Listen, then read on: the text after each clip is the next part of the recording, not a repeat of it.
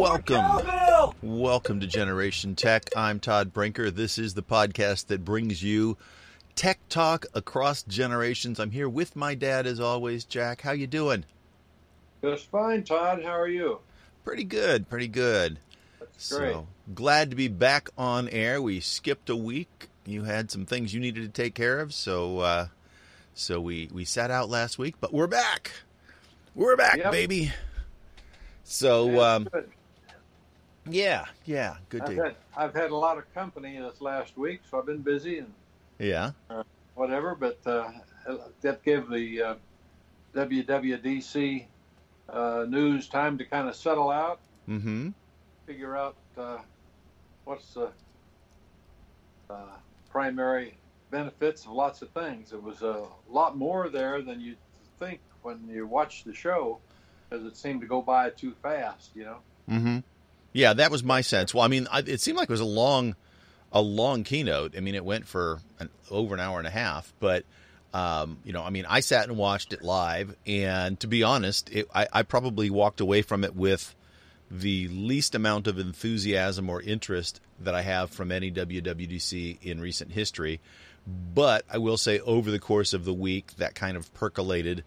I also watched their State of the Union address, which is a sort of more technical talk about what's going on with their technologies and what they're a deeper dive into some of the stuff that they sort of talk about very limited sense in the keynote.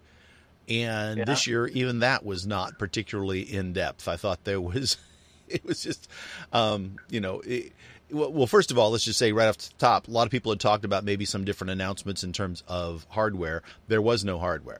So it was all software and it was all operating systems. So it was, and there wasn't any new operating systems. It was just upgrades to existing operating systems and what that means. But we got that in spades, though. Yeah, we got quite a bit. One of those things that got a lot of updates is FaceTime. FaceTime is a major upgrade to the way it works with groups. But I think the most significant thing was the fact that they are now going to support FaceTime in a browser window, which means you can send links out to people to join you on a FaceTime meeting. And even if they don't have iOS, if they have a browser, it'll launch in their browser window. And so you can now have people who have Android devices and Windows devices and Chrome devices join you in FaceTime conversations. So they're finally kind of getting parity with somebody like the Zoom folks. I wonder if you can send those same kind of messages to some Apple guy, and if it just instead of going to the browser, it just pops up the FaceTime app. I'm pretty sure it would. Why would they? Force you to the browser. That way you can just, while you're sending out stuff, you can just have the whole list and not worry about who's got what. Yeah, I'm sure that's how it works. But I mean, time will tell as it comes out with the new version of iOS and Mac OS and iPad OS. But to say it's just a Zoom competitor is skipping to, in my way of thinking, the real one other thing or two other things that Apple does that make we will have to figure out just how important it is. Mm-hmm. But if it works as advertised, the tracking, if you're using wide angle phone. No, it only works that person tracking only works on the new iPad Pros. It's not available and does not work on any other devices. Oh, okay. So I specific hardware. That will be on the 13 phone then for sure. Because, probably. Mm-hmm. And yeah, that coupled with the audio, spatial audio, like is the best description I have for it. Although they call it something else, but anyway, that's supposed to make it seem a lot more like you're right there with the folks. And the audio quality in Zoom is relatively good. I know some people who do podcasting who have switched to using Zoom for their podcasts rather than Skype like we use. And for those who are wondering, we're both Mac people. We would use FaceTime, but FaceTime, because of all their security things, there's no good hooks to set it up for recording the conversations, which just basically says we can't use it, which is too bad because you used to be able to use it, and it was pretty good, generally better than Skype in terms of making good connections and not having any dropouts and sound quality. But Apple's making choices, and they just didn't work for us at that time. Doesn't mean that they won't create some hooks later that are now secure hooks, right? Exactly. That's the way I figured it's coming. It's coming. It's just a matter. I mean, this is the new world of software, and they have to be in it. Yeah. So, yeah. I mean, some of the stuff is just catch-up stuff. Like they're doing now portrait mode in the FaceTime app. So what that means is that your background will be blurred while you're talking to somebody, so they don't necessarily see a clear preview of what's behind you in your room. And a lot of people use that. That's built into Zoom. That's built into Skype. Now they're adding that into FaceTime as well. So some of it's catch-up stuff. But, the spatial audio is kind of unique to them, and we'll see how important that turns out to be. It certainly makes a difference in the sound of listening to music and movies on the in the Apple world. I think it makes them, it gives you that sense of sort of 3D sound, for lack of a better word. It's basically running through Dolby Atmos, which is what you get in a lot of movie theaters now. The one thing they're saying they're going to do also better is better voice isolation, and that you can toggle it on or off, but that you're going to be able to isolate the sounds of the person who's speaking in a room. So when you're talking to them, and it's interesting because they're doing this in just regular rooms too. Like you can use your AirPods Pro for almost like a hearing aid. And they talked about that, but now they're also using that same technology in FaceTime to get better sounds, voice isolated from the background noise, which I think is also that can turn out to be a very useful thing at some point. It's a typical new technology development. All the people that want to play are out there ahead of Apple, but Apple comes along and it says, well, instead of just the basics, we're going to throw in a lot of fine tuning that makes a difference, Yeah, they do a lot of qualitative things that, they're not going to necessarily compete on having the most features, but their features are going to, at least they try to set up their features so that they work, they just work. You don't have to do anything to make them work, and they make the overall experience more pleasant. Yeah, the last thing that was sort of on the list in terms of FaceTime updates was SharePlay, and this is something where, again, they're sort of just catching up in some instances because Zoom has allowed you to share some of this stuff before, but they're going, again, a little bit further in that you can click on a link and basically start up a movie simultaneously so that you can then, if you're sitting in your house and you've got family members sitting somewhere else in their house, you guys can all watch a movie together on Disney, Hulu, HBO Max, and TikTok, and obviously Apple stuff, and share the video stream so that you guys can all watch it together, and talk about the movie while it's playing, or pause the movie if somebody has to get up and run to the bathroom, right? Well, with all the noise about the subscribe type services, they didn't say anything about what if I just bring up a spreadsheet or other stuff off my desktop. It was not mentioned as far as I could tell.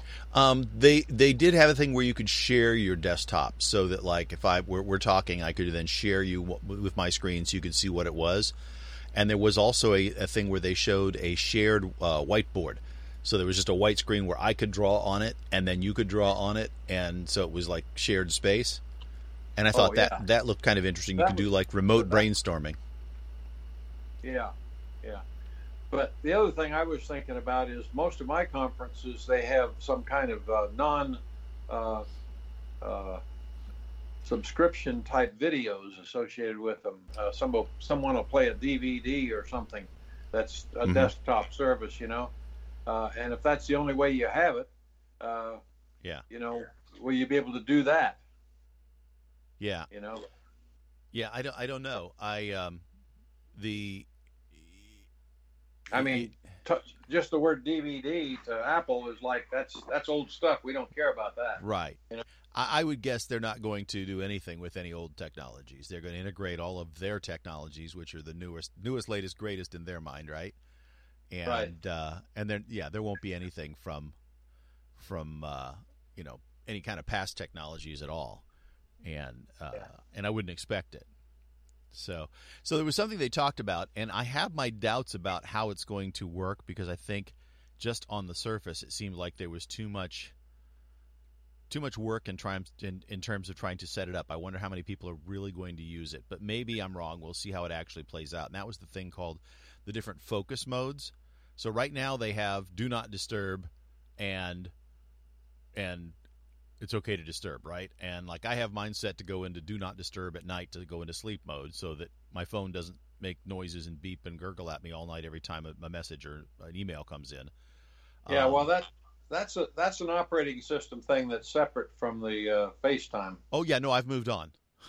I've moved Oh, on from okay. FaceTime to focus mode, but Okay. now instead of just having do not disturb and it's okay to disturb, they have additional modes like Right. work mode and personal mode and sleep mode. And essentially, what you can do is you can, for each mode, create a list of what's allowed to happen during that time. So if you're in work mode, you block most like unimportant emails, or if you're in vacation mode, it will block work emails. And it'd be interesting to see how it actually works and how hard it is to customize that, because I have a feeling that a few nerds are going to love it, but most of the world's going to go, I'm not messing with that.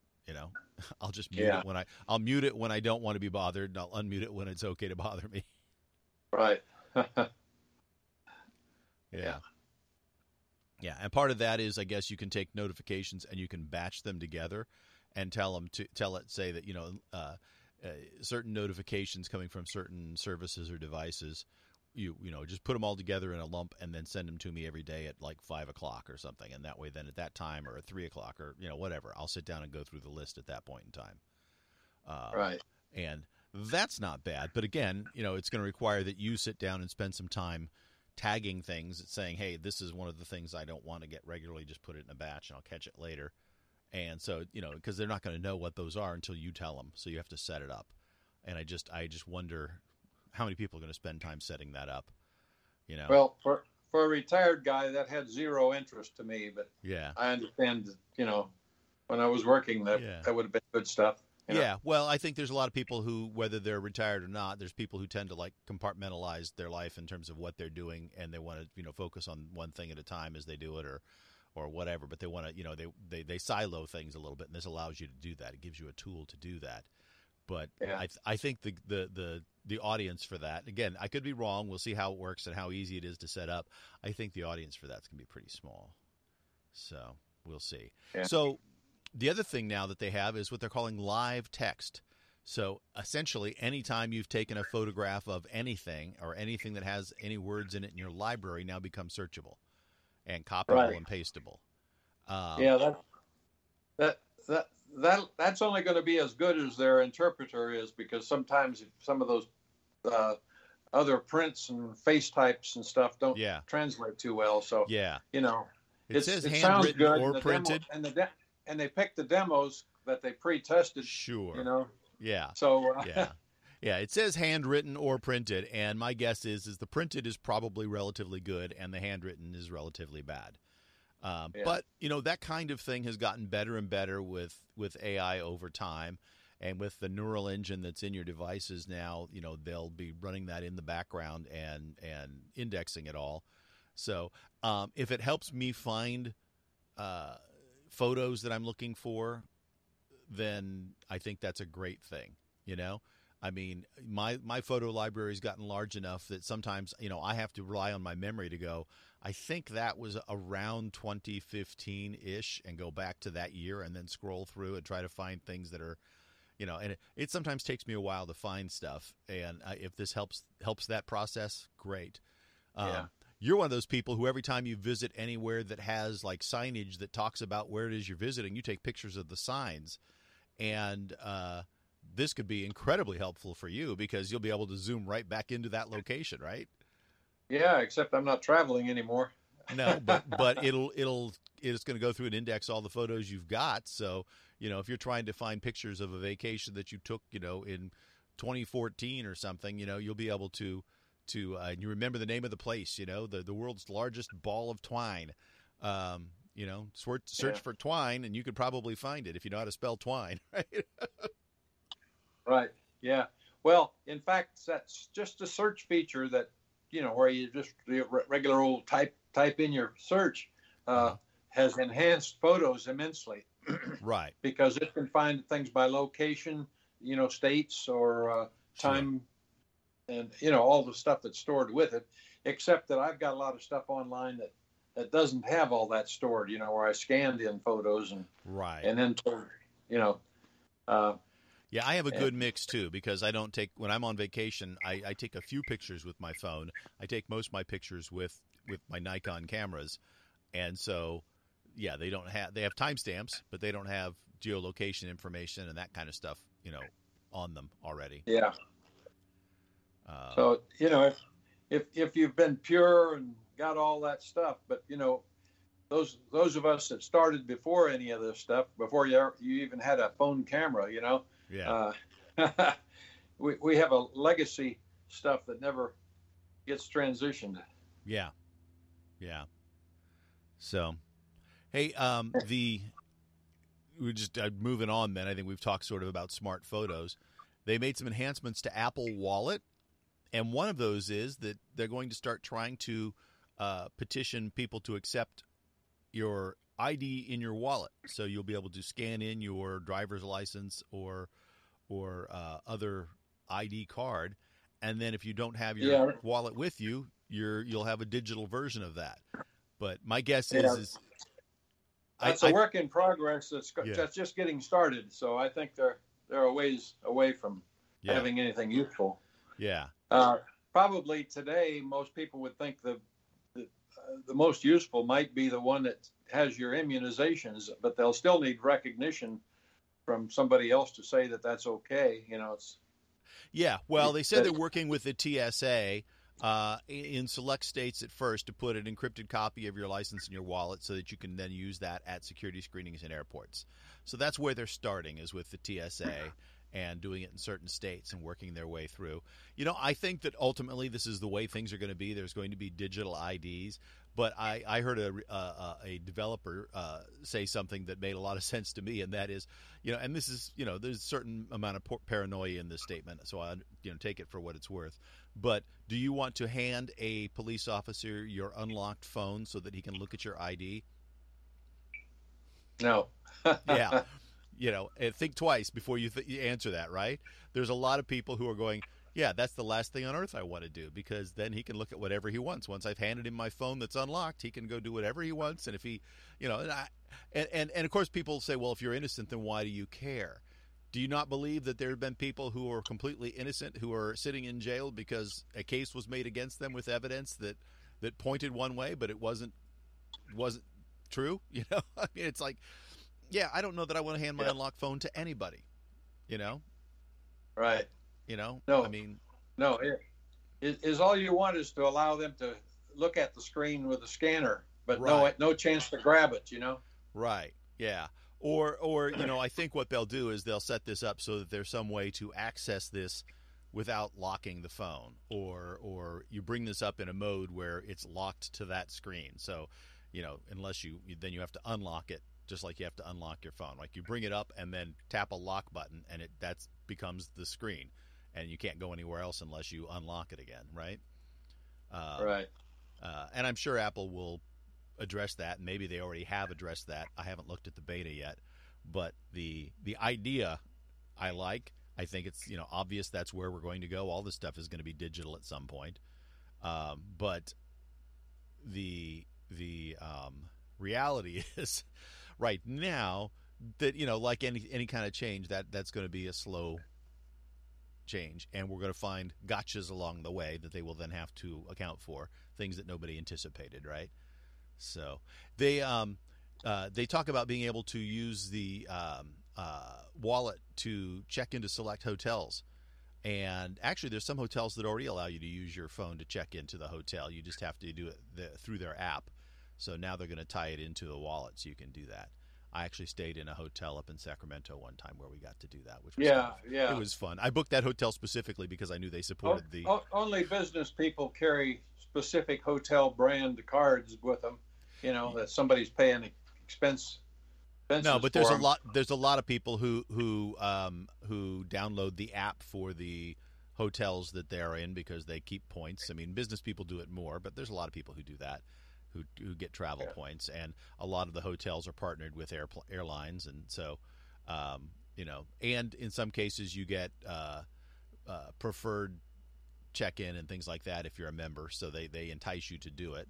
So you know, and having that as a digital card on your phone instead of a physical card in your pocket makes a lot of sense, because I don't want to carry around a bunch of cards that mean nothing to me except for the, you know, 1 week out of the year that I'm in their hotel somewhere. So yeah, you know, it's a definite trend that's the way it'll go. Yeah, but using the phone as a key to unlock the room makes sense too. I mean, you could honestly, you know, you could the way it works with some of them right now is, you know, when you're there to check in, you can click a check in and it knows if you're physically in the space that you're there, and then they'll verify that your room is ready, or they'll actually then say your room will be ready at, and give you a time. And then when you come back in, you don't even need to go to the front desk. You can just walk up to your room and unlock it and go in. You're there. You know, you've got the front desk is superfluous. It should detect your Apple Tag, right? So yeah. Ultimate. I mean, but what I'm saying is that, you know, when you check into a hotel, you go stand in a line or you go talk to somebody at a counter, right? And they stand and type on a screen that you don't get to see. And, you know, there's clickety, clickety, clickety, clickety, clickety, clickety, and then they come back to you and go, okay, you know, let us scan your card, and then they hand you keys. Well, if all of that's done electronically on your phone, there's no reason to go to a counter. You just, you know, when you check in, it says, here's your room number, and your room is ready, or your room will be ready in 20 minutes, or something like that. And you go like, okay. You know, they're going to tell you that there doesn't need to be that middleman that you go talk to at a counter somewhere. So, yeah. So we'll see. Yeah, probably the best example of easy entry is getting into a car with your fob in your pocket. Yeah, and this is getting close to that. It's getting close to that. You know, you still have to take your phone out because they're using that contact technology they use for Apple Pay, basically, to unlock the keys and the doors and things like that. But that's all you need is something like that to indicate your presence, and you got a unique code with it or something, you know. Mm-hmm. So yeah, they did some updates to Apple Maps as well. A lot more detail in it, but in select cities. They always seem to roll it out in the top 8 U.S. cities first, and then it'll slowly eke its way out to the rest of the world. And then additionally, they've now got a thing where you can use your camera to scan around your surroundings in those cities, and then it will tell you, okay, go walk this way. You know, we know where you're at, walk this way, which is interesting because I've heard, especially in cities like New York where the buildings are so tall, that you don't get good GPS locationing in the city, and because the buildings block your ability to see the sky and the satellites. And so for cities like that, it makes a lot of sense, but that's, you know, how many cities in the U.S. are there like that? You know, there's a few, you know, downtown Chicago, downtown L.A., but most of L.A. is flat and open. You know, the thing that I liked about in the demo on that, they actually showed the guy holding his phone up, you know, so that you were seeing the image in front of you or wherever you had your phone aimed, and they superimposed the street name right over it. The little arrow says right this way to whatever street it was on. Well, that's the supposed killer app that's going to come with the eventual glasses, right? So So now they're testing the technology out and getting it working now, which makes sense, you know. I mean, why not hold your? Who wants to look for who wants to look for a damn street sign when it's, you have to be within a few yards of it to see it, Yeah. Yeah. No, this will give you basically a heads-up display telling you walk this way, go this direction, turn here, as you're looking at a camera image of the area you're in, right? And Yep. it's fully real-time and interactive, which makes a lot of sense. Although I'm not going to walk around with my phone out in front of me at arm's length, telling me go right, go left, go here. Yeah. And while you're paying attention to the phone, somebody comes along and gives you a hammer chop, and your phone falls out of your hand, and they run off with it. Yeah, yeah. Or you step out into a street as a bus comes trolling by because you're looking at the arrows on your screen instead of the world around you. The idea of something like. Go ahead. Yeah, that's strictly appropriate to some special glasses. Right. I think this is clearly them using, developing the technology before the glasses are ready for real time. But that's the app that's going to end up on glasses for sure. Right. Yeah. So we talked about it a little bit ago about some of the updates to AirPods Pro. One of those was conversation mode, which will allow you to boost the volume of voices of those around you when you're having a face-to-face conversation in a noisy environment. And this is something that I struggle with, and I know you've struggled with for years, and a lot of people do. So this will be actually kind of interesting, where you'll be able to put your AirPods in and use them to block out noise, and then they, along with your phone, will basically beamform on the person across from you or whomever's talking in your area in your conversation and make them come through clearer. I'm actually very excited to try that out. Yeah, that's a step around hearing aids. Yeah. Because that's the real problem with hearing aids is that environment can just totally defeat them. Yeah. So if you can get rid of the environment. Yeah.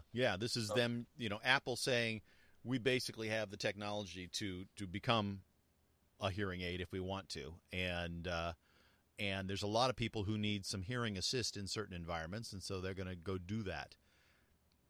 And it's just a built-in feature on the AirPods Pro that we already have, which is very cool. So well, there have been apps, of course, that allow you to use your microphone on your phone as an input from somebody else, so you could hold it up to somebody if you wanted to hear them better. Right? Yeah, they've had that for a little while, but apparently they're enhancing that significantly and doing some manipulation with the sound. It has social issues with it. Do you dare stick something in front of anybody's face? That's not True. Well, and there was concerns too that people would excuse themselves to go to the bathroom and then leave their phone sitting there and then listen to the conversation while they're not there. So don't talk about your friends when they get up to step away, right? Right. Because they could still be listening, which, there's certainly social impact to the use of technology in lots of different ways, but this is one that has some fairly obvious misuses that you need to be aware of.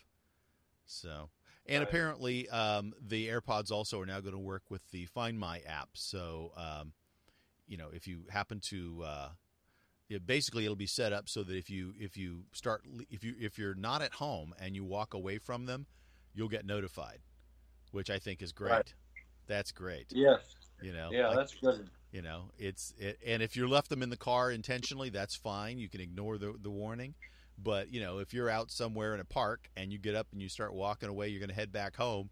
I don't want to leave my AirPods sitting on the bench, that I took out, to use for a minute so I could hear somebody in the noisy environment. So did you notice that they have the Find Me for the AirPod Pro, but not the AirPod? Yeah. And I don't know if that is, a physical difference. I mean, there are physically differences within the AirPods and the AirPods Pro. And so I don't know if it's there's just some hardware not in the AirPods or not or what. But I'm guessing that in an updated version that they will all have the ability to do that, Yeah, but they probably will force people to spend money to get to do that. Yeah, they're going to be in an updated version of the device, but it's not going to be, they can't magically go back and put, the specific chip that they needed. So anyway, the Find My thing, I think with the new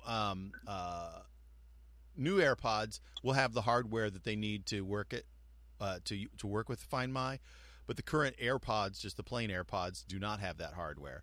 And so that's one of those things where, if they had the hardware there, they would take advantage of it and update you like they're doing with the AirPods Pro, but they don't in the regular AirPods. So if you want that, then you'll have to upgrade.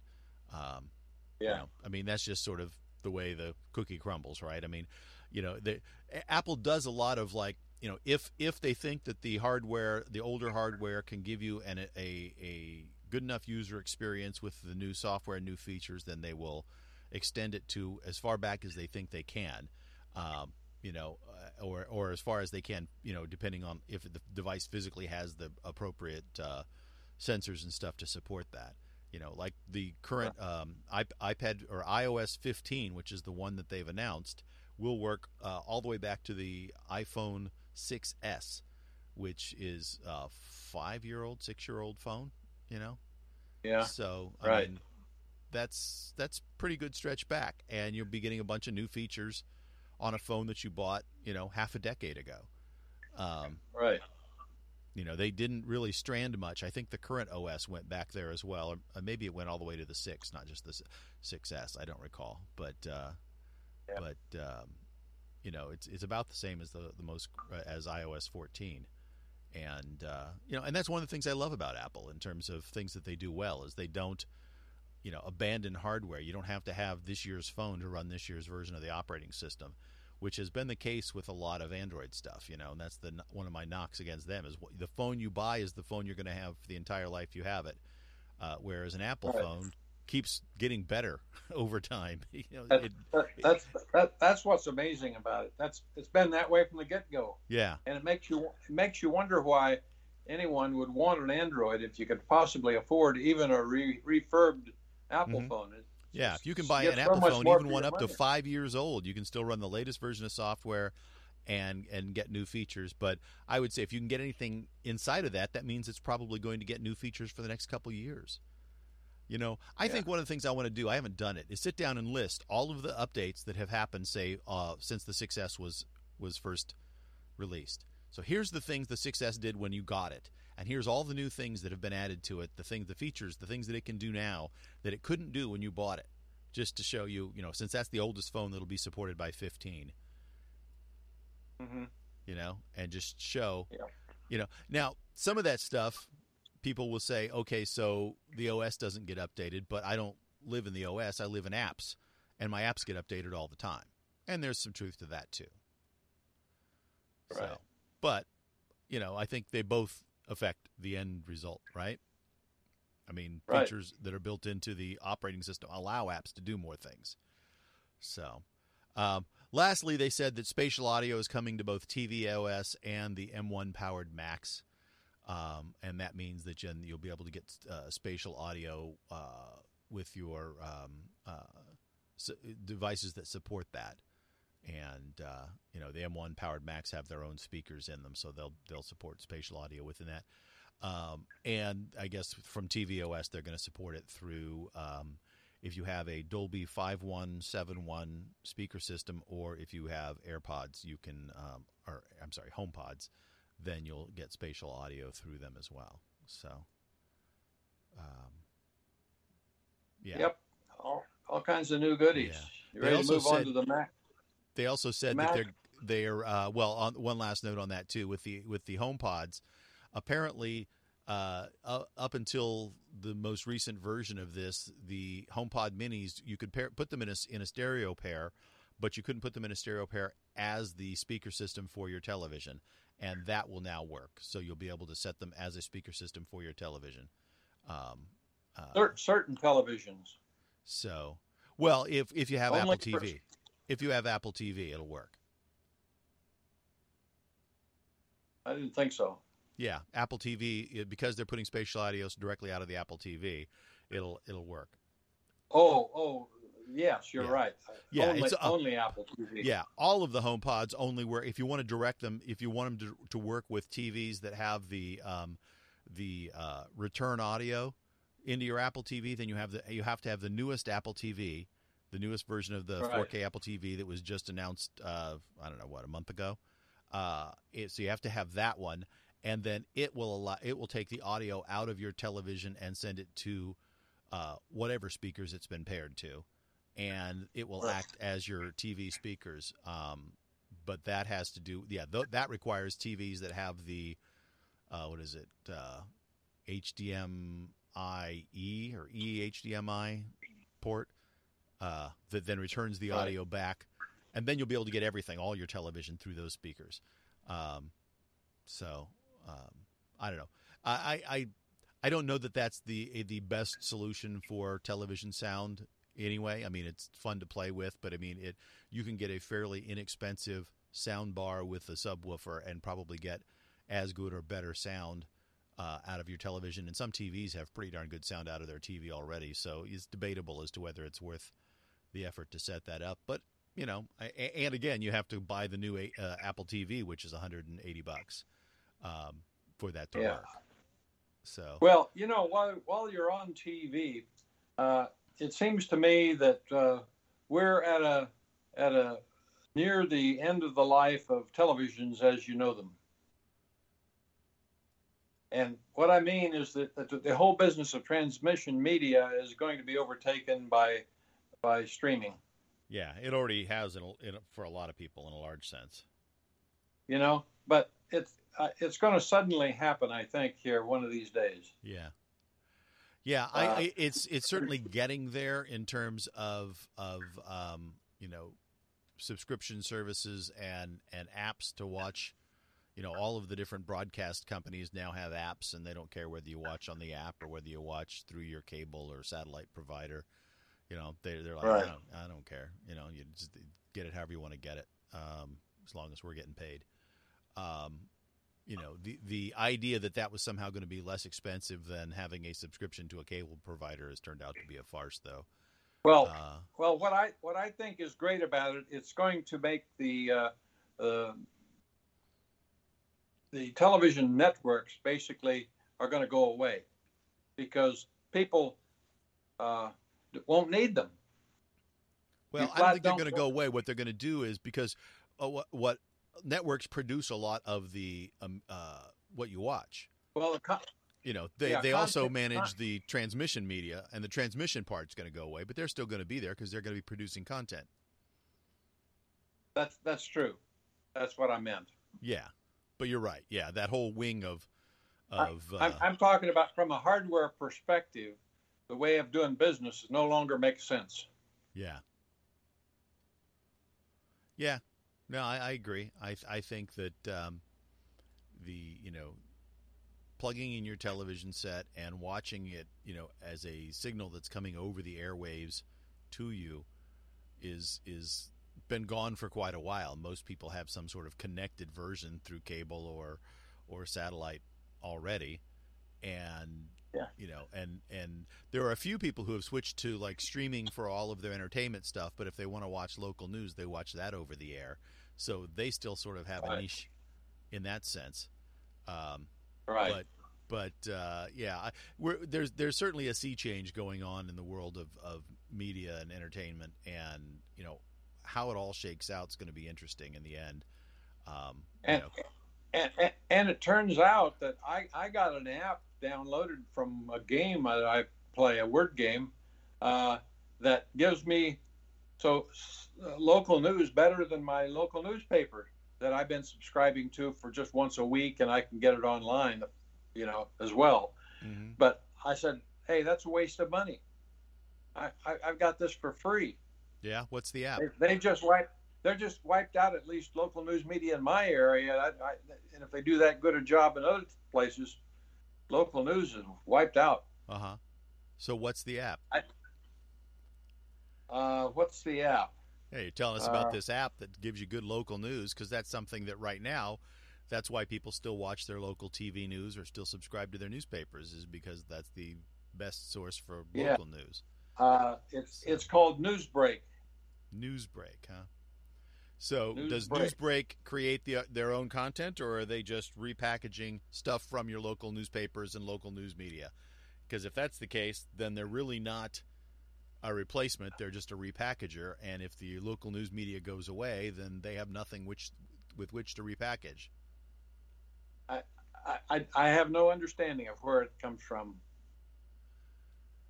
I suspect they're repackager. Yeah, I'm looking here at newsbreak.com. If you go to newsbreak.com, it's your local news. Pops up with my little town here. Yeah. So. And anyway, that one app that I just one day it while I was in between a little break, I have to see these little ad things, and that one popped up and it shows me what's going on in my own town that day. Right on the ad, and it didn't take me very long to say that's worth looking at. Yeah. And so,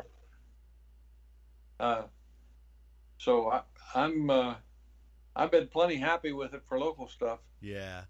It's interesting. I'm looking at it here, and it looks like, at least in my area, it's news sources. One of them is our local ABC channel. One of them and two others are little local weekly newspapers, like little city newspapers that are not like the main paper in any town. They're probably have probably have a half dozen people that work there, but that's incredibly localized news. It gives you what's happening right there, and that's interesting. So, yet another threat to the newspaper business. Yeah, but it was bound to happen. I mean, there's lots of people who will work for very little and write up stories for you of what they see. You can be an independent reporter and get a job with these outfits. Yeah. Well, there's something a little glitchy about it right now, though. It says click on this to choose your location. I do that, and it dims my screen and doesn't give me anything to pick. So I don't know. Oh. I'll play with it later. But that's interesting. Yeah, I'll take a look at that for local news. Because that's something I've looked for a while and thought that there was a need for that. Is something that gives you local news without forcing you to subscribe to a newspaper that you don't want, or I actually have a couple different like news summaries that I have emailed to me every day. One is just the AP News, Associated Press. You can sign up for it for free, and you'll get a little like, here's what happened in the last 12 hours or 24 hours or something like that. Anyway, I'm not a long-term user of it, but 2-3 weeks at least. I don't know when I got it, but so yeah. Well, like I said, it's available as a web page too. That's interesting to me. So yeah. I just need to set some locations on it, figure out how to do that, and I'll play with it a little bit more. So going back to WWDC announcements, iPad OS. There are some things unique to iPad OS that they brought up. One of those is getting home screen widgets, something that's been on the iOS for a while, but never was really, which didn't make sense. The iPad is a much bigger piece of real estate. Why weren't we allowed to put widgets there? And now we finally are. I still think the grid of icons on the desktop for iPad OS, I wish that was more customizable. There's too much space between I would like to tighten up and put more icons on the page and have less pages, and there's like gaps between the icons are huge. And change the size of the icons. You should be able to scale them up or down. Some people need a larger one because they need a larger click area. There are people who are physically challenged and it's hard to hit just that spot. And other people who want it smaller because they want to put more stuff on their page. And I think they should allow that kind of customization, but within a range. Obviously, they don't want you to make it so small that you can't tap. Yeah, my personal preference is I've never liked just the icon with a little label. I'd rather have the icon be real small if you really have to have one, and then have a big label. a couple words that tells you what you got there. Yeah. I actually liked of all things. Remember when Windows Phone came out? I thought that was a better interface because all the squares, basically, it used every inch of space on the screen. Everything was butted up. There was no space in between them. Each square or each app was a square, and they were laid out in a grid, and some were double wide and some were single wide, but they were dynamic. each little square could give you information, updated information about what was going on with that app. If it was running in the background, you could have a clock that was, you could see the time on, and you could have something that scrolled news by, and you could have the weather, and you could have, a variety of things on there, and they were updated automatically, and so I didn't even have to unlock the phone. I could just look down at it and get some information about what's going on. And the idea that doing that active interface just made more sense to me and less wasted space. But that one didn't take off. So c'est la vie. Yeah. But I thought it was a better solution. And I'm surprised that somebody hasn't gone back to Microsoft and said, hey, we want to do something like that interface here. Can we, pay you a fee or buy that intellectual property from you? Because I'm sure that's all, patented and copyrighted every which way, but loose to protect that look. But yeah, I thought it was a good idea. So, the app library is also coming from iOS to iPad OS. So, you can put you can decide that you can hide app screens, and so you can have like your front screen and then and front two screens or whatever, and then have your app library behind that, which is everything organized by Apple for you. So they're going to put that the access to that library, though it being clear at the back of the pages, they're going to put a button on the bottom, so it's always there. You say go to the library, right? Well, and they're also and you can also go and hide other pages. So instead of flipping through 7 pages to get to the library at the back, if instead of trying to find your app that way or flipping through to get to it, you can hide all but the first 2 pages, which are the apps that you use, and so it'll only show you 3 pages at any given point in time, which I think makes a lot of sense. Yeah, I agree with you. There's just a lot of empty space that's got a little bit of a background peeping through it that means nothing. Yeah. And it's just inefficient. Yeah. I think they used the space on the screen, the grid array, incredibly poorly. And that's something that needs to be addressed. And quite honestly, I was a little disappointed too. I really had hoped, I didn't know that they would do it, and obviously they didn't, but I had really hoped that they were going to say, if you have one of the new Mac Pros and it's attached to the smart keyboard, that a button shows up and you push that button and your iPad flips over and becomes a Mac. And then you've got, because they've got all the exact same hardware that's in the Mac laptops. And when you have it attached to their smart keyboard, you've got a keyboard with a trackpad. It's essentially a Mac. So when you're using it in that mode, you have the option of being either a Mac or an iPad. And, they didn't do that. And that was disappointing to me. If they had done that, I would have immediately started putting my pennies in a jar to save up and getting myself one of the new Mac Pros.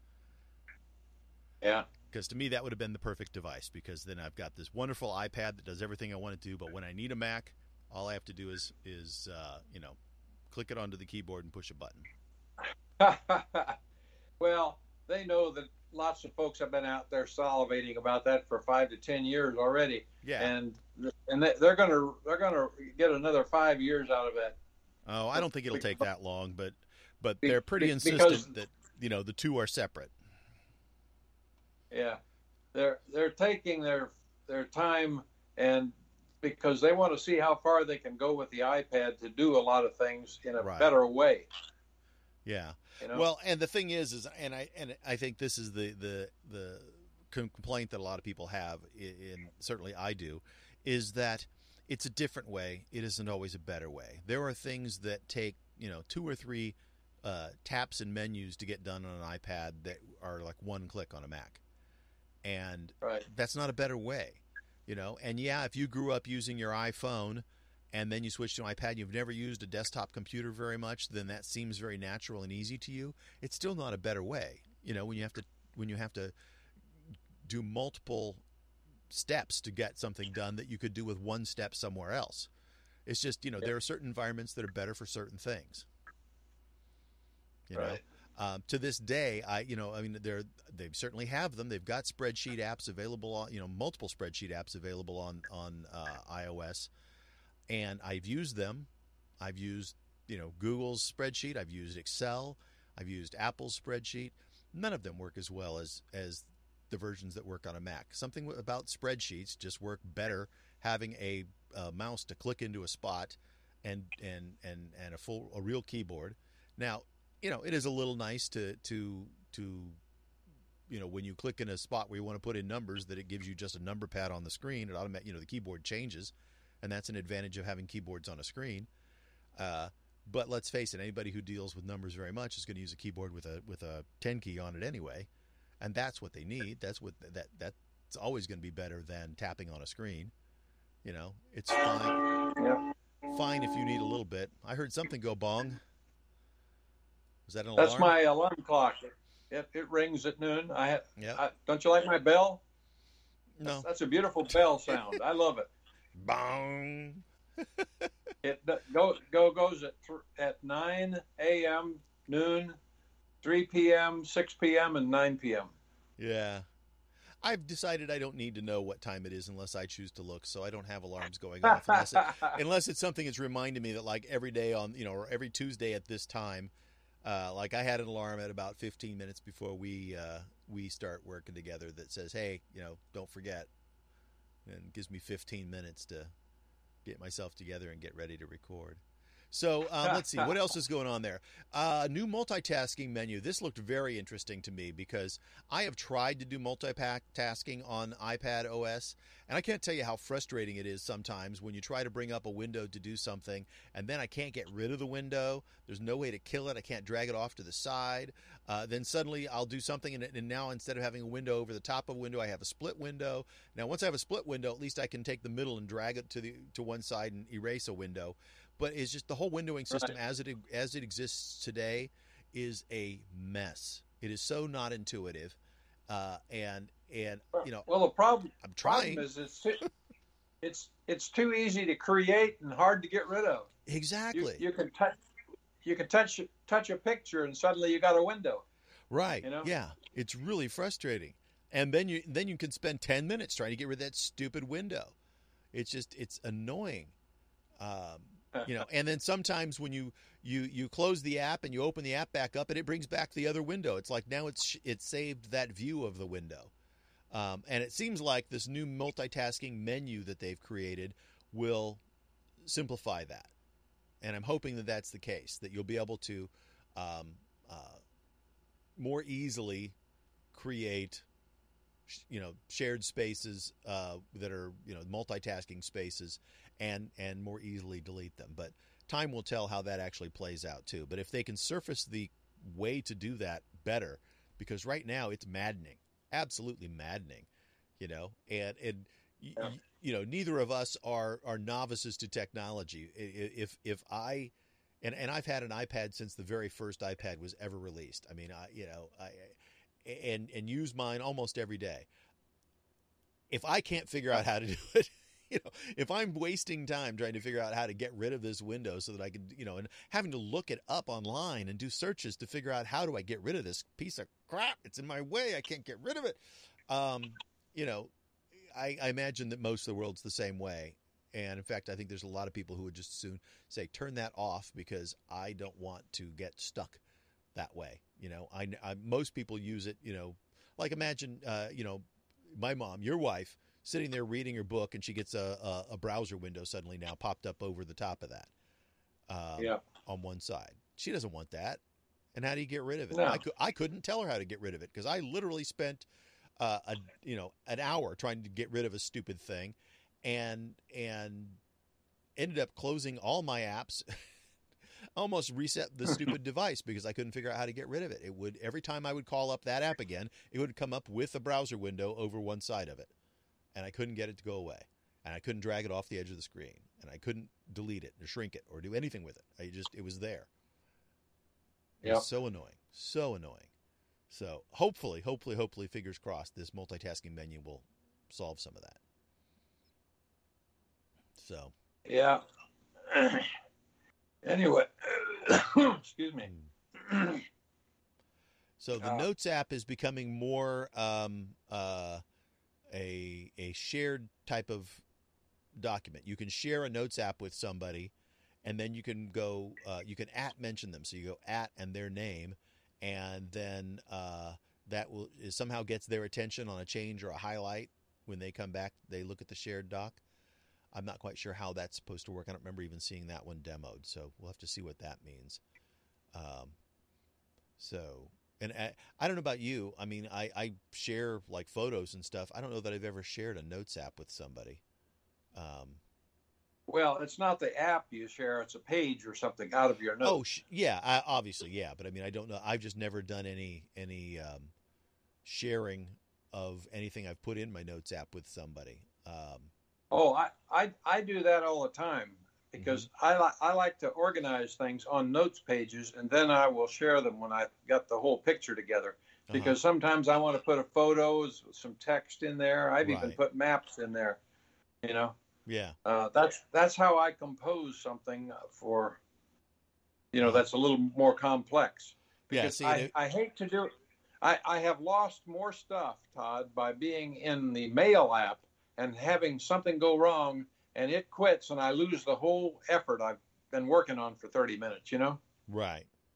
And so I refuse to do anything in the mail app of any consequence. So if I'm going to transmit something, it's going to be pre-composed in an app that I can trust, that I don't lose stuff. Mm-hmm.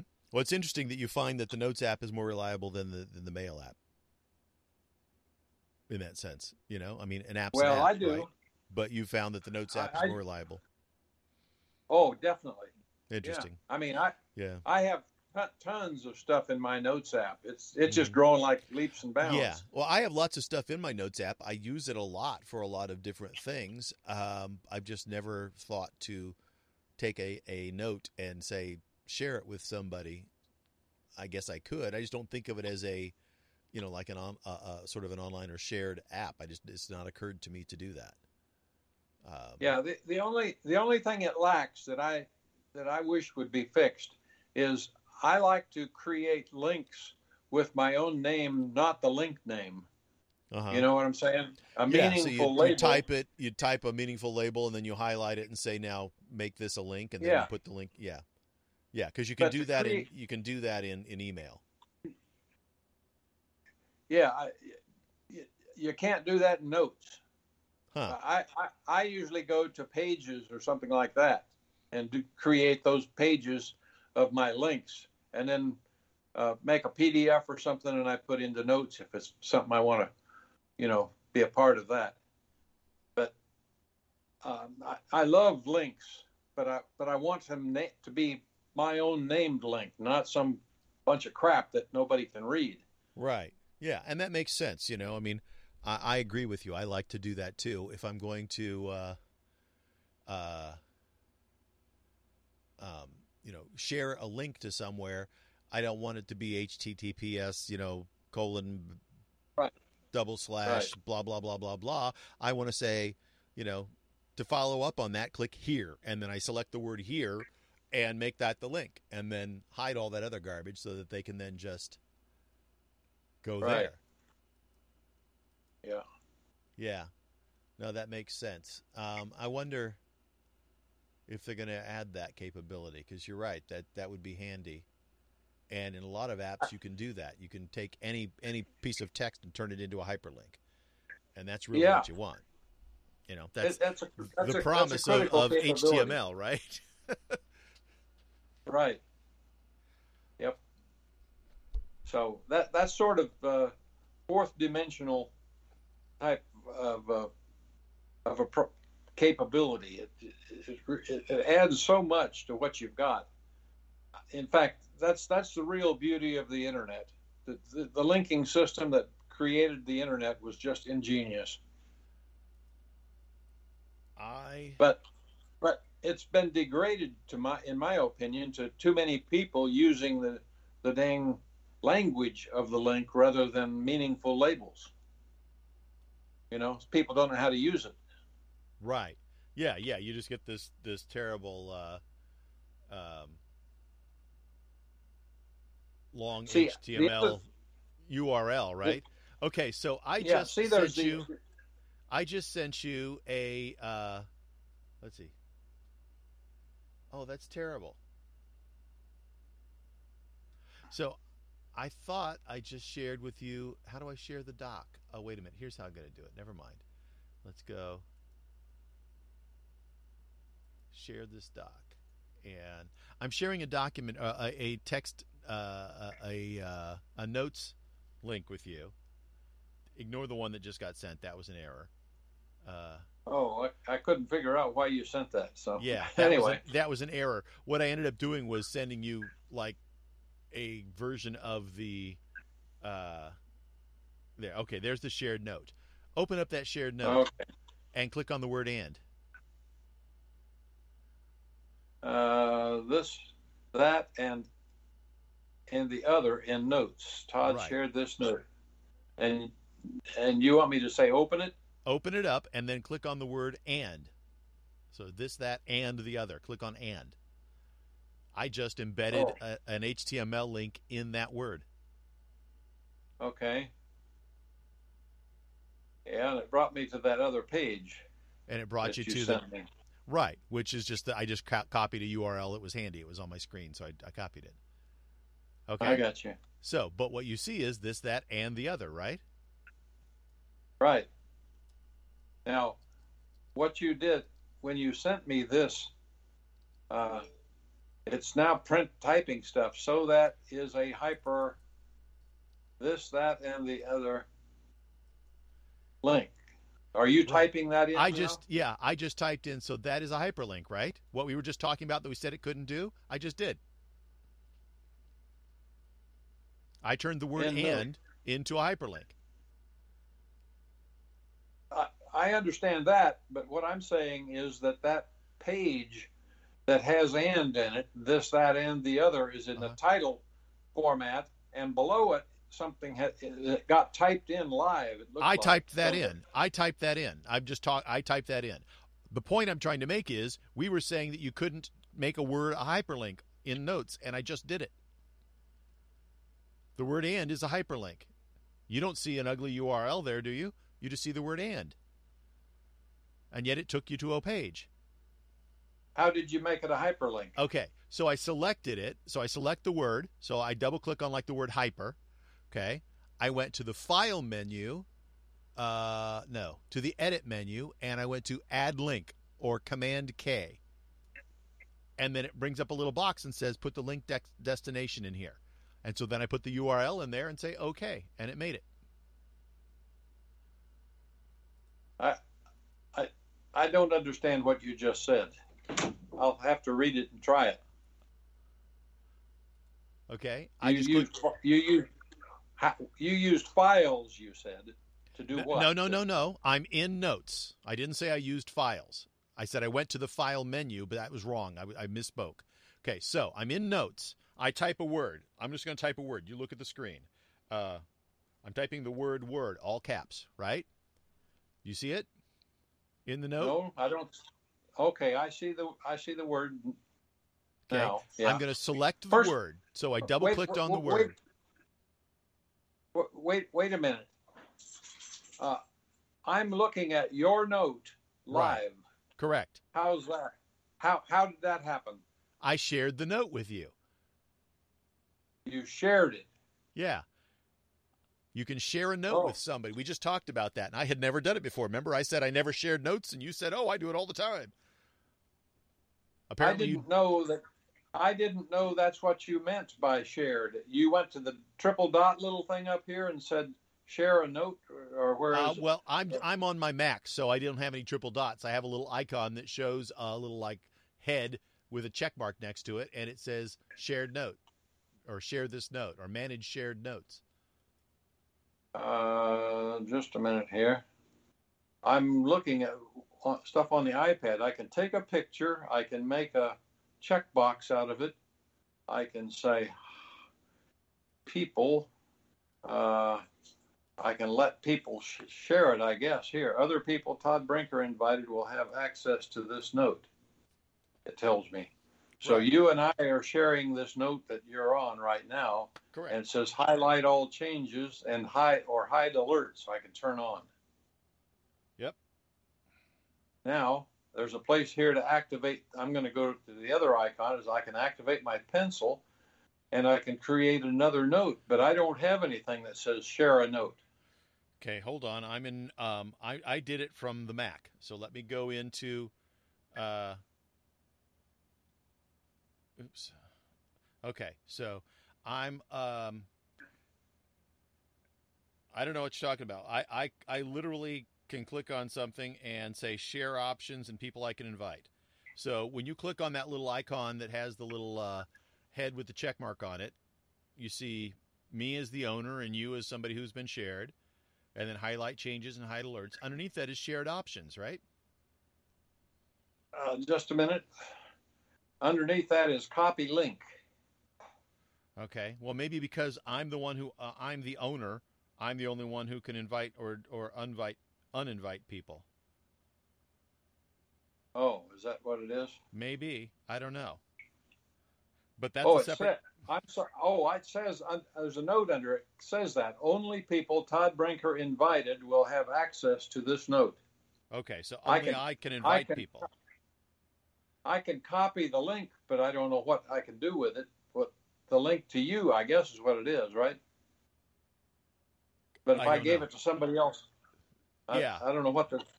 Copy the link. I don't know what that means in terms of like copy the link. I don't know what they're not. I assume they're not talking about the hyperlink that I put in the page. They're talking about a link to the page. So you can okay. Now what I learned here is you're telling me that on the Mac only, at least at this point, you can now share notes in the sense that they're live shares. They're not sent shares. Like sharing in general means to me either I send you a message or I send you a text or a mail. That's the different kind of sharing than this is. I don't think so. I think I can do that with this is real time sharing, like online sharing a file and editing in it, and you can both see it. And you can see each other's changes. That's what this is like. That's not the normal sharing, which just means I push a share button and it pops up a menu of different ways to share. Mail, message, blah blah. Yeah, I just sent you a new text that I created on an iPad that I'm sharing with you. A new text you sent me. I sent. Yeah, look at your message app. You'll see a new one that says new text notes. So I shared another note with you, one that I created on my iPad. What did you do to create one on an iPad? I created a note and I went to the share menu and said share, typed in your email address and hit send. What share menu? Wait a minute. What share menu? The one that we just talked about, the one with the little icon with the dude.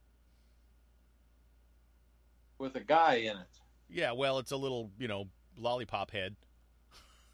Yeah, okay. I'm back from here and I'll touch that button and because I'm in a shared note, I got to go somewhere where I don't have that shared thing. I'll just go here and touch. No, now I don't have the head. He's not on the menu. Here. Go to the three dots. Oh, I can go to a 3-dot thing. Lock. Oh, there it says share a note. Okay. I didn't see that before. Share a note. Okay. Share this note with others and everyone will see the latest changes. Okay. How about that? That is a new capability in my mind. I just never used it before anyway. But that's not the sharing. This says choose how you'd like to send your invitation, either mail, message. Now that sounds like a normal thing. It's just sharing a link. But what it's doing is it's creating a shared document so that we could both edit on it. And that's, and when you share it, you have the option of saying the person can just view it or they can have edit rights on it. Oh, is that right? Yep. Okay. Now on this shared note page, the only buttons I can push are messages, mail, flipbook, documentation, blah, blah, blah. You said to send it to Notes, I guess. I didn't Is say that what send. you said? No, I created the document in Notes, and I texted you the link. You texted me the link. Yeah, you were in the Messages app when you clicked on the link to open the document. That's where I'm sending it. Oh, so you said copy link. How you'd like to send your invitation? Copy No, link. no, I didn't. Let me go create a new note. I'll tell you exactly what I clicked on. All right, new note. Uh, I'm just typing in garbage here. All right, now I'm going to share this note. I go to share note, and under share note, the very first option is messages. Choose how you'd like to send your invitation. I clicked on messages. I could have done mail or Gmail or whatever I wanted. Yes, but you said messages, and it came up in my notes. Right. I shared a link to that note. I sent you a Uh, message that was a link to a note. Just like you can send a message that is a link to an HTML page in the browser, you can send a link to a note. I got you. Okay, it's a link to a note. That's what the message really is. So I haven't gone to messages to see anything. I didn't have to. I was in messages, I guess. Maybe that's why I saw it pop up. Yeah.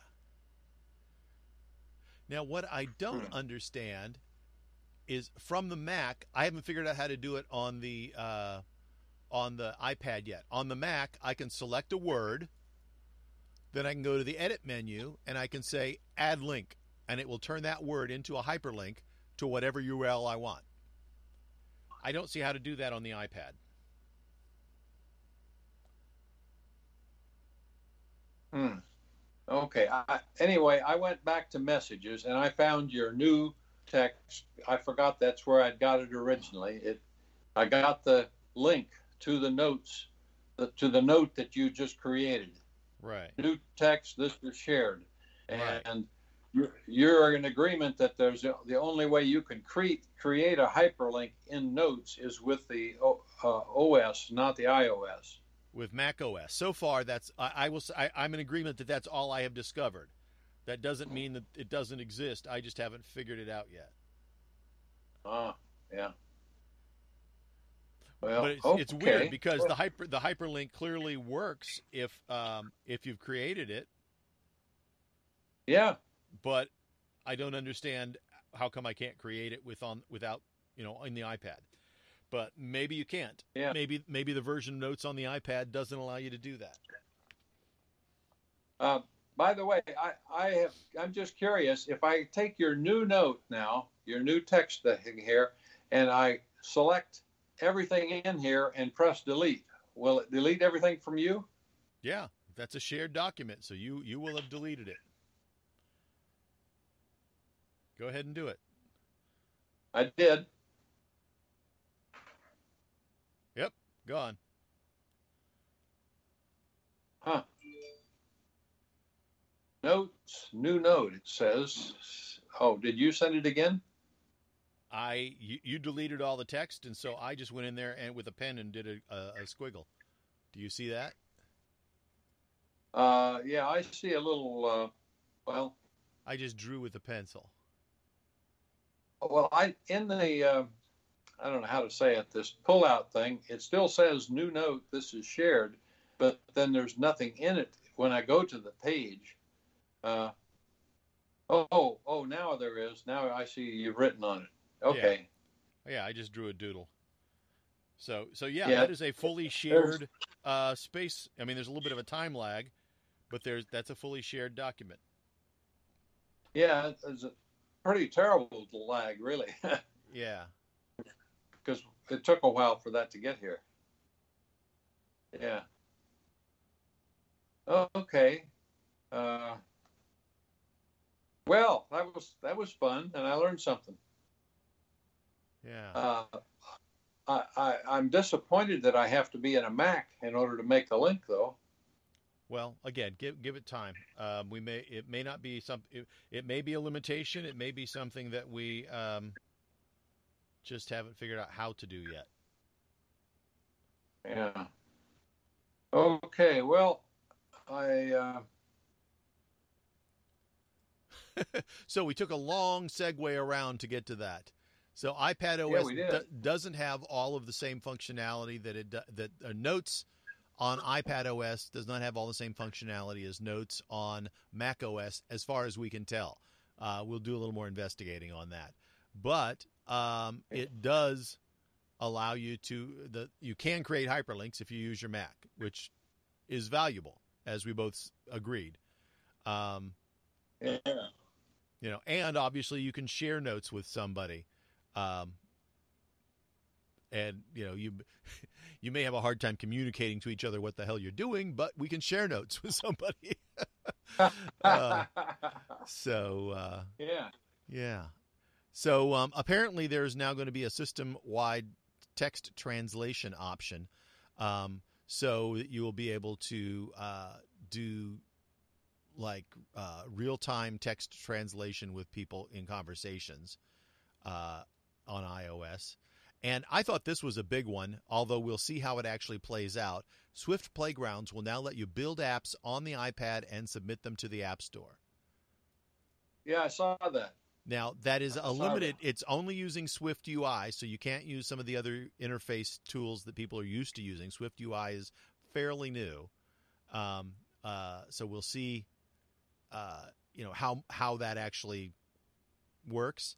But that old metaphor that they used to be about, well, Macs are trucks and iOS devices are the cars that most people use. Maybe they're realizing that most people don't want cars or trucks; they want SUVs, and so they're going to try to create the SUV with the iPad, right? So it does a little of both. So that's interesting. Did you say MTV? SUVs. SUV. Yeah, like I was joking about the fact that they had said that Macs are like trucks and that the iOS devices are like cars. Remember that Apple has said that in the past? Oh, I got you. And you need both. Okay. And so what I was saying is, yeah, but if you look at the world, almost everybody has said we don't want cars or trucks. What we want is SUVs. SUVs, right? And so maybe by advancing iPad OS a little bit more, it will become the SUV. So your phone is your car, your Mac is your truck, and your iPad is your SUV. Yep. Okay. I missed the key reference there. Back to Jobs. Missed my joke, man. No, but you think about it though. I have read that Apple had created the iPad first.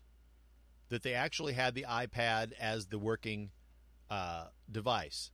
Before the phone, yeah. Before the phone. And that they then, after looking at it, decided that the phone was a more important device to launch. And so they launched the phone first. And I think that was a genius call because clearly the phone has been a runaway success and turned the company into a multi-trillion-dollar company. But I wonder if, over time, the iPad isn't going to become the more important device for a lot of people. As we move more and more smarts, it has already for me. Right, and that's what I'm saying. I think you're maybe on the vanguard of that. In that, the phone. I mean, for a lot of people, you're retired, so you're not out working around in the world anymore. For a lot of people, they carry their phone with them everywhere, right? So that's important. But I think as we move more and more smarts into our watch and into our smart glasses that are coming, there's going to be less and less need for the phone itself, but that the iPad now will become that device that does all those things that you can't do with your smart glasses and your watch. And well, there will always be a need for a device no bigger than the phone. Yeah. In fact, I think the phone of the future actually gets smaller. I agree. I think there's already been some pushback on jumbo phones and people going, I want something smaller and easier to keep in my pocket. And, although that's in the U.S., in a lot of places around the world, somebody's phone is their only computer. And so the bigger screen makes more sense for them. Yeah. Yeah. And in fact, in some places in the world, phones are the size of iPad minis in some cases. You know, they want that slightly bigger screen. So Well, when you have eyesight issues, you know, uh-huh. which a lot of elderly do, and Ah, other people have them even when they're young. yeah. The phone becomes a fairly limited device Yeah, I because mean, without my glasses on, I have a hard time reading stuff on my phone. You know, and I'm you know, I guess I'm elderly to a 20-year-old, but I don't, you know, most people wouldn't call me elderly at this point yet. Um, but I certainly you have just can't eyes, you you know. just can't admit it, Todd. Yeah, that's You just probably can't it. admit it. Yeah. You know, I mean, Yeah, what's young and what's old is always relevant to how old you are, right? right.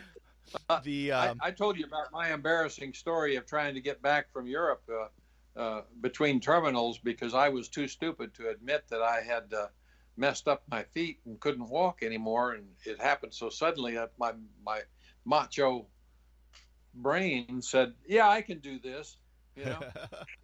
And, Yeah, and no problem. as the cart transporting people through the airport went right by me, and I'm Yeah. struggling like a fool. Yeah. Anyway, that happens to people. Yeah. Oh yeah. Yeah, you know, but it's those kind of things where you finally then it forces you to kind of recognize where you're at and what's really going on, right? Too, with yourself. Yeah. You know, we Right. we're you know we see everybody else's issues, but we tend to be very blind to our own sometimes. Yep. You know, and the honest fact is that once you understood and accepted some of what you were able to do and not able to do, then your quality of life has gone up because now you've said, okay, well, I've got some assistive devices that will help me do the things that I want to do, and I don't have to be limited. Yeah. That's Whereas a hard pill to swallow, though. You know what? yeah, yeah, A no, lot, it a lot harder than you think. You can talk about it. It sounds, oh yeah, sure, sure. yeah, But when it happens, it's different. oh yeah, yeah. I imagine, so. Um, Um, Let's quickly go through a few other things that they talked about. They talked about some security updates. Oh, I think this is an important one. The Siri's speech recognition will start happening on device, keeping the audio recordings of Apple's servers off of Apple servers. So unlike the Google and the Amazon devices where you talk to them and the sound goes out across the internet and comes back, Siri's going to do it on device now, which means that it should be much more responsive, which I think is a good thing because they've been if you compare Siri to Google and or Amazon's voice-driven devices, they are incredibly slow. You ask a question and then you could drum your fingers waiting for a response, whereas the other two are much more responsive. I don't know what it is about their technology, but because they are over the internet, but their over the internet technology was much, much quicker than Apple's. And so hopefully this will help that Apple will become much quicker and more responsive. And I like the idea that then, it's not leaving the device, right? It's not going out across the yeah. internet. Right.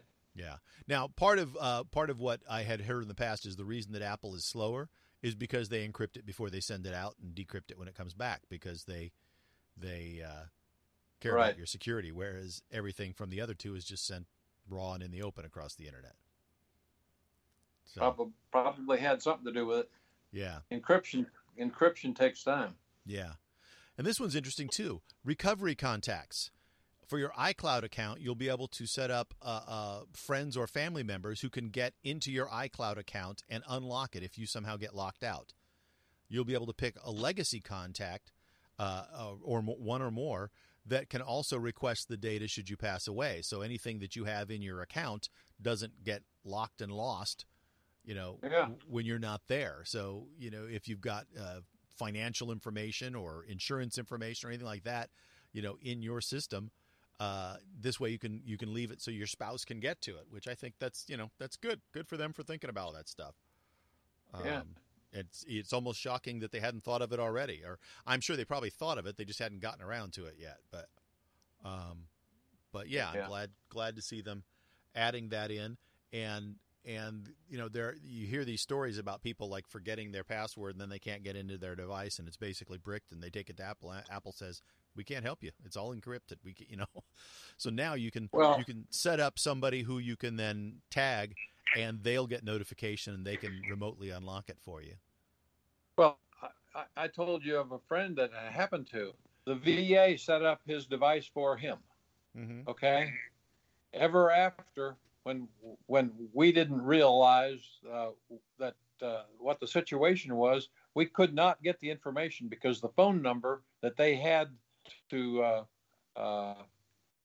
back up was not one that my friend had. It belonged to the VA.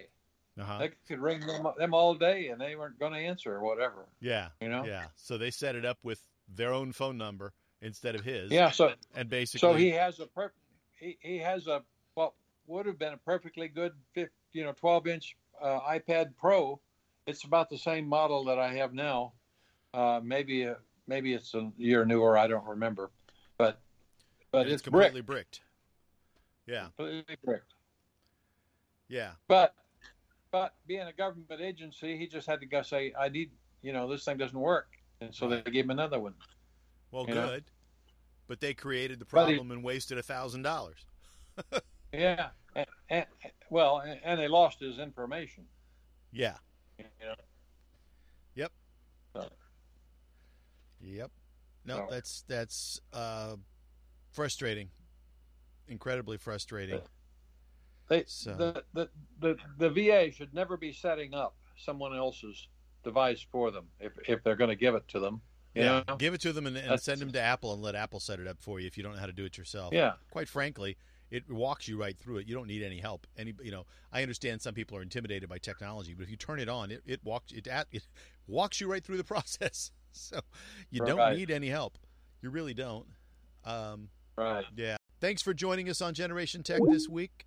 We will see you again, or we will be broadcasting again next Monday. Have a wonderful day.